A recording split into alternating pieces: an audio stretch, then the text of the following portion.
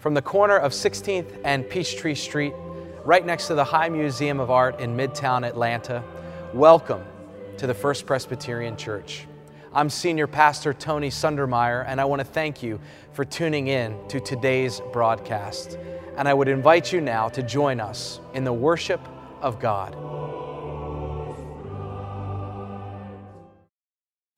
Our first scripture reading comes from Matthew chapter 4, verses 1 through 11. Please turn with me to page 3 of the New Testament. Listen for and hear the word of God. Then Jesus was led up by the Spirit into the wilderness to be tempted by the devil. He fasted 40 days and 40 nights, and afterwards he was famished. The tempter came and said to him, "If you are a son of God, command these stones to become loaves of bread." But he answered, "It is written, one does not live by bread alone, but by every word that comes from the mouth of God." Then the devil took him to the holy city and placed him on the pinnacle of the temple, saying to him, "If you are son of God, throw yourself down, for it is written, he will command his angels concerning you, and on their hands they will bear you up, so that you will not dash your foot against the stone." Jesus said to him, "Again, it is written, do not put the Lord your God to the test." Again, the devil took him to a very high mountain and showed him all of the kingdoms of the world and their splendor. And he said to him, "All of these I will give to you if you fall down and worship me." Jesus said to him, "Away with you, Satan, for it is written, worship your Lord your God and serve him only." Then the devil left, and suddenly angels came and waited on him. This is the word of the Lord. Thanks be to God.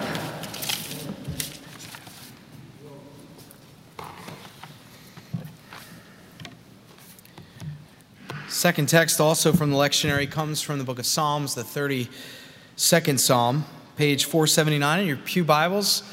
I encourage you to follow along as I read out loud. If you brought your own Bible or want to grab the pew Bible in front of you, and to keep your thumb in place there, because I'll be referring to specific verses in this text later on in the sermon that you might want to see with your own eyes, even as they're read aloud. Happy are those whose transgression is forgiven, whose sin is covered. Happy are those to whom the Lord imputes no iniquity, and in whose spirit there is no deceit. While I kept silence, my body wasted away through my groaning all day long, for day and night your hand was heavy upon me. My strength was dried up as by the heat of summer. Then I acknowledged my sin to you, and I did not hide my iniquity. I said, I will confess my transgressions to the Lord, and you forgave the guilt of my sin. Therefore, let all who are faithful offer prayer to you. At a time of distress, the rush of mighty waters shall not reach them. You are a hiding place for me. You preserve me from trouble. You surround me with glad cries of deliverance. I will instruct you and teach you the way you should go. I will counsel you with my eye upon you. Do not be like a horse or a mule without understanding, whose temper must be curbed by bit and bridle, else it will not stay near you. Many are the torments of the wicked, but steadfast love surrounds those who trust in the Lord. Be glad in the Lord and rejoice, O righteous, and shout for joy, all you upright in heart. Friends, this is the word of the Lord. Thanks be to God. Would you join me in prayer? Lord, break open this word afresh to us on this day so that we would be changed on this first Sunday of another Lenten journey, that we would be transformed even into the likeness and image and way of Jesus Christ. It's in his name that we pray. Amen. I was in South Georgia this past week, Valdosta and Quitman, Georgia, to be specific. I was at a board meeting for the Presbyterian Homes of Georgia. And when I checked out of my hotel and I went into the parking lot of the hotel, I began to notice a high volume of cars from out of state. When I got on I-75 after the board meeting was over to come home, not too far from the Florida-Georgia line, I began to see more and more cars and more vans and more SUVs and more trucks pulling campers and more RVs with out-of-state license plates. Iowa, Ohio, Michigan, Missouri, and even some from Minnesota. I'm not exaggerating when I say that I saw 24 vehicles with Ontario, Canada plates. Some had bike racks, some were towing golf carts, and many had their trunks packed, filled with suitcases and beach chairs. About an hour into my drive home, as I was noticing all of these out-of-state vehicles, it finally dawned on me. I'm a slow learner. It took me about an hour. But I finally realized what I was seeing. I was seeing a bunch of snowbirds headed home. I was seeing them wrapping up their extended stays, perhaps even the full month of January and February, and they were headed back to their hometowns in their home states. They were leaving their warm vacations. They were traveling back to what's left of winter in their hometowns, to the snow and to the cold and to the dreary weather that will still, at least for them, hang around for a few more weeks. And as I was driving, I was also thinking about how I was going to open this sermon. And I thought, actually, this is a pretty good metaphor. This is a pretty good image for the Lenten journey. Because for the past 2 months, January and February, the weeks immediately following Christmastide, we experience the season that we call Epiphany. And that season begins with a bright, warm light, like the Florida sun shining high in the sky. The light that guided the Magi to the Christ child, where the world has an epiphany, where the Christ has been revealed to all of us.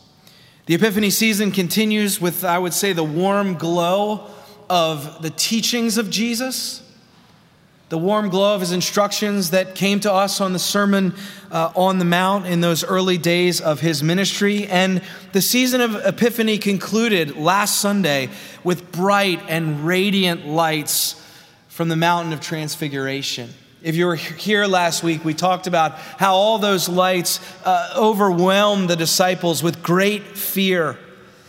Fear knowing that if this Jesus is the one that they have to follow down in the valley on the way to the cross, then there is going to be something of fear to come over them. Something hard as they walk the journey to the cross, the journey to Christ's suffering. And I think in many ways, Lent is sort of a homecoming. It's sort of a homecoming for the Christian community. Lent is certainly not a vacation. Lent is not all that fun. Lent is not an escape to sunny Florida for 2 months. Lent is the real world. Lent's not spring break. Lent is the hours and the days that we live in routine and what is right in front of us. And so in that way, Lent is the real world, right? Lent is brutally honest for us in this season. It invites us into a season of honesty about sin, about the human condition, and about the darkness and evil that is so pervasive in the world. Lent holds all of it in tension, right? At the very core of this season, we're holding in tension the suffering and death of Christ and also the expectation of his glorious resurrection. We hold these things in this season in tension, the joy and the hardship, the life and the death, the sorrow and the hope.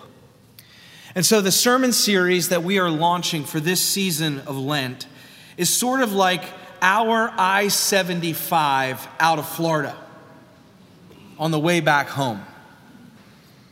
And the Lenten Psalms, the Psalms that appear for each Sunday during this season, will sort of pave the way for our Lenten journey. Not only will they pave the way, they'll sort of be the billboards that we see all along the journey, guiding our way, letting us know where we are, how many miles we have till we get home. So our series is entitled Songs of Sorrow, Songs of Hope. And through these 6 Sundays, we will use the psalm to anchor our reflection on this notion of songs of sorrow and songs of hope. Let me say one thing about the Psalms. The Psalms are the people of God's songbook. The Psalms are what give us part of our vocabulary of faith. They teach us the rhythm of our faith. They give us a theological imagination of who we are and who God is, and they help shape our ethical life, what it means to be brothers and sisters in the household and family of God. And what we'll discover about these Lenten Psalms, just like the Lenten season, is that they will be brutally honest about sorrow, even as they are brutally honest about hope. Because these Psalms possess realism. They possess realism. And they allow for sorrow and hope to exist on the same lines. They allow sorrow and hope to breathe the same air, to occupy the same space. And in addition to these Lenten Psalms, as I mentioned earlier in the welcome and announcements, and we'll continue to put this devotional before you, we're also going to take time to look at the spirituals using Luke Powery's book called Were You There? A reflection, a Lenten reflection on the spirituals. Because like the Psalms, the spirituals are brutally honest about the way the world is. They're brutally honest about the evil and sinfulness of slavery, the evil and sinfulness of human bondage, the evil and sinfulness of narratives that are rooted in racial superiority, even as they are songs of freedom, even as they are songs of hope, longing for the day and working for the day that God would overturn evil systems and injustice and make things right by an act of God's grace. So the spirituals, like the Psalms that we'll read, are songs of sorrow and they're songs of hope. And that's why, again, I'm so pleased, Willie, that you're here with us, leading in worship, also teaching, as we get to experience and practice these songs together in the midst of our education and our worship. So that's our road. That's the forward to this series. This is the shape that our Lenten journey is going to take. This is the road we will travel through these 40 days. And so for what remains of the sermon this morning, I want to invite you to turn your attention once again to Psalm 32. And if you're so inclined, take out your own Bible. If you look it up on your phone, do that. Or take out the scripture that is in front of you in the Pew Bible. Because I want to talk a little bit about this psalm. I want you to have it open in front of you. I want to talk about the ways in which this psalm lets sorrow and hope breathe the same air. It lets sorrow and hope dance the same dance within just one singular psalm. And the way sorrow and hope show up in this particular psalm is through the interplay of sin and forgiveness. Sin plays the part of sorrow here, and forgiveness plays the role of hope. And the psalmist in the very first verse begins with these words. These are words of hope. Happy or blessed are those whose transgression is forgiven, whose sin is covered. Happy or blessed are those to whom the Lord imputes no iniquity, and in whose spirit there is no deceit. What the psalmist is doing is elevating the liberation and the freedom that comes under the blanket of the forgiveness of God.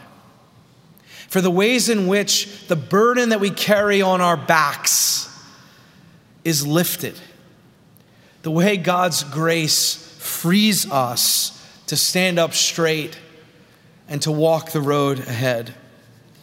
But right there in the following verses after the opening ones, you begin to see how sorrow begins to take up some of the oxygen in the psalm. As the psalmist says that they, quote unquote, kept silent and did not confess their sins to God. It was a time for the psalmist when they were deeply burdened. You know how that feels. When you're carrying the weight of something that has been unsaid, something that has been unspoken, something that has not been named, like an albatross around the psalmist's neck, it weighs them down. And this is their sorrow. This is their lament. While I kept silence, it says, my body wasted away through my groaning all day long. What's so interesting about this particular line is how it proves modern psychology today. Thousands and thousands of years ago was this written, and yet we know it from modern psychology. The burden, the physiological, the emotional, the spiritual, the psychological effect on us when we hold things inside, when we don't tell the truth, when we keep silent. The psalmist knew such things. And I want to spend a moment with this line because I find this line to be incredibly compelling. And I wanted you to have it open so you can see it again for yourselves. It's so instructive, I think, for our Lenten journey. The Hebrew word for silence here literally translates to the word deaf. The psalmist is deaf to their transgressions. The psalmist doesn't hear. Perhaps the psalmist refuses to hear the decibel level of their sin. The psalmist is ignorant to it, avoids it, buries it, casts it aside. The psalmist is oblivious to what has broken relationship between them and God, and they're oblivious to what's breaking relationship between them and their neighbor, and they're oblivious to what it is that's causing them dissonance within their own psyche, within their own self. And in their deafness, the psalmist groans. This is powerful imagery. It's an interesting word here in Hebrew because it's the same word to describe the roar, the ravenous roar of a lion, this groaning. It's also a word to depict the cry of human distress. And so what the psalmist is saying is that when one is ignorant to their sin, when one doesn't tell the truth about their sin and their iniquity, when they don't acknowledge the brokenness, when they don't acknowledge what they've done or what they've left undone, that's the time, says the psalmist, when we begin to spiritually and physically and psychologically waste away. We begin to deteriorate. And friends, the refusal to be honest about our sin, to tell the truth about our brokenness, that does a number on us. That makes us roar and rage like a lion. To cry out in distress without actually naming what it is we really need. And so it's not just children. We adults do this too when we bury this sin.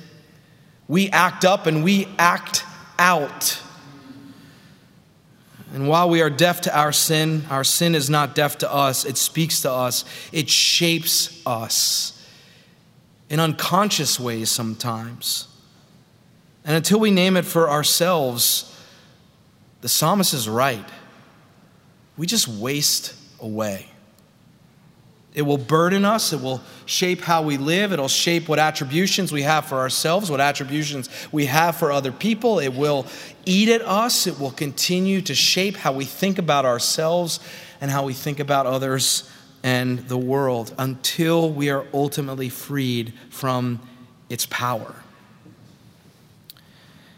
And so the gift that comes to us in the season of Lent is time and space to be straightforward and honest about our sin. Rebecca kicked us off in Ash Wednesday talking about this. about a time where we tell the truth about ourselves, about the honesty that we're called to bring, about the true nature of things. Our older son, Johnny, is a piano player and a singer, and he's working through the Billy Joel catalog. And I have to tell you that one of my favorite songs right now, when he comes home after practice and he sits down at the piano and he sings Billy Joel's Honesty. I know that's dating some people here, but he sings that song, Billy Joel's Honesty. It's such a lonely word. It's such a lonely word, but it's the word I need to hear from you. It's true that this is a season to tell the truth and to be honest. And let me clarify something to that end. What we're talking about here is telling the truth about our own sins. We are not talking about telling the truth about other people's sins. That's what social media is for.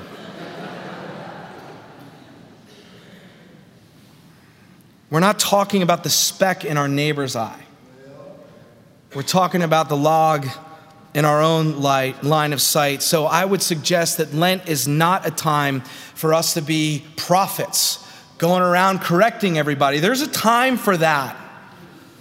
But Lent is a time, I think, to be a pauper, to tell the story about our own spiritual bankruptcy, to tell the story of what we've done and what we've left undone, the truth about ourselves. Now is the time to recognize our own sin and profess what the psalmist once wrote when they said, "Then I acknowledged my sin to you, and I did not hide my iniquity. I said, I will confess my transgressions to the Lord, and the Lord forgave the guilt of my sin." The book of John put it this way, 1 John rather, "If we say that we have no sin, we deceive ourselves, and the truth is not in us. But if we confess our sins, God, who is faithful and just, will forgive and cleanse us from all unrighteousness." Jesus said in the Gospel of John to his disciples that it's the truth that will set you free. So many times in our faith we become confused because we think it's our morality or our piety that will set us free, or that deceit or being deaf to our sin, burying it, will set us free, or rage will set us free, or an attack will set us free, or avoidance will set us free, or even time will set us free. But Jesus says that only the truth can set you free. The truth about your own life and the truth about who God is, as God's grace and forgiveness come to each and every one. And so I'll close with this, because I find this so much easier to preach than to do in my own life. Because one of the most difficult aspects of telling the truth about yourself, whether it's to God or whether it's to somebody else that you've wronged or someone that you trust with a vulnerability, is how unpredictable it is. Because you don't know exactly what's going to happen. The guilt or the shame or the embarrassment or the consequences that might come with such a confession. We want to avoid that, even during the season of Lent. So let me offer this word of encouragement for those of us, if you're like me, who aren't sure they're up for this kind of truth-telling, this kind of honesty. Words that come from a pastor named Nadia Bolz-Weber, when she said, "As frightening as it might feel, as much as it might feel like it's going to crush you, the light of the truth is something you can live in, because the love of God has freed you, and indeed has freed every human being from the need to live in any deception or lies." She says, so step into the light. You'll be fine. You'll be real. And you'll be free. Amen.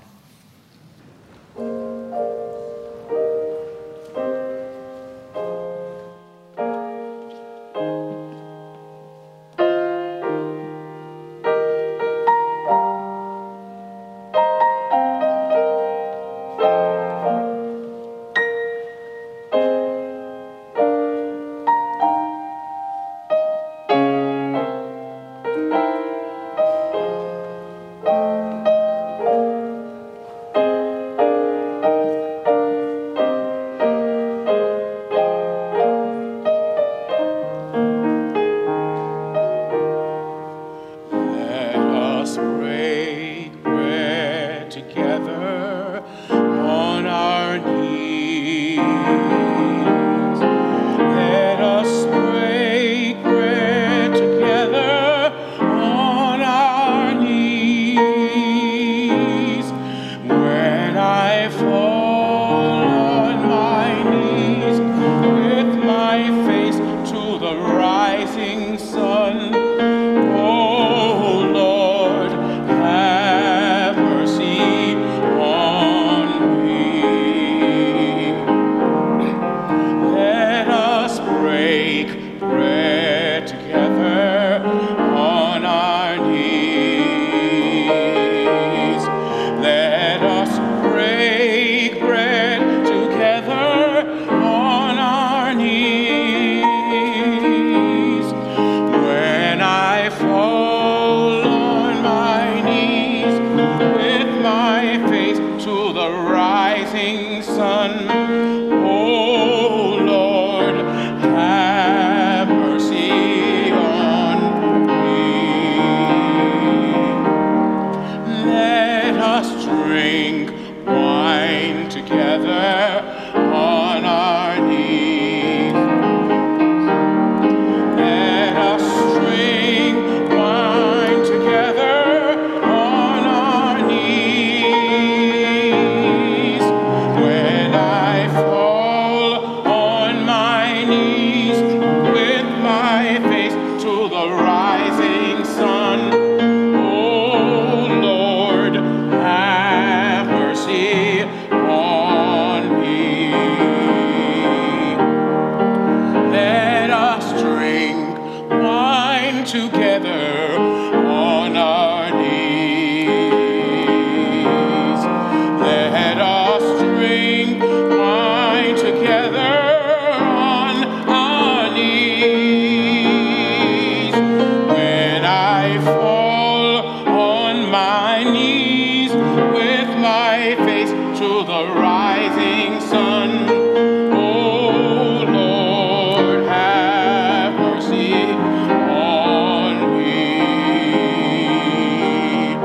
Let us praise God together on our knees.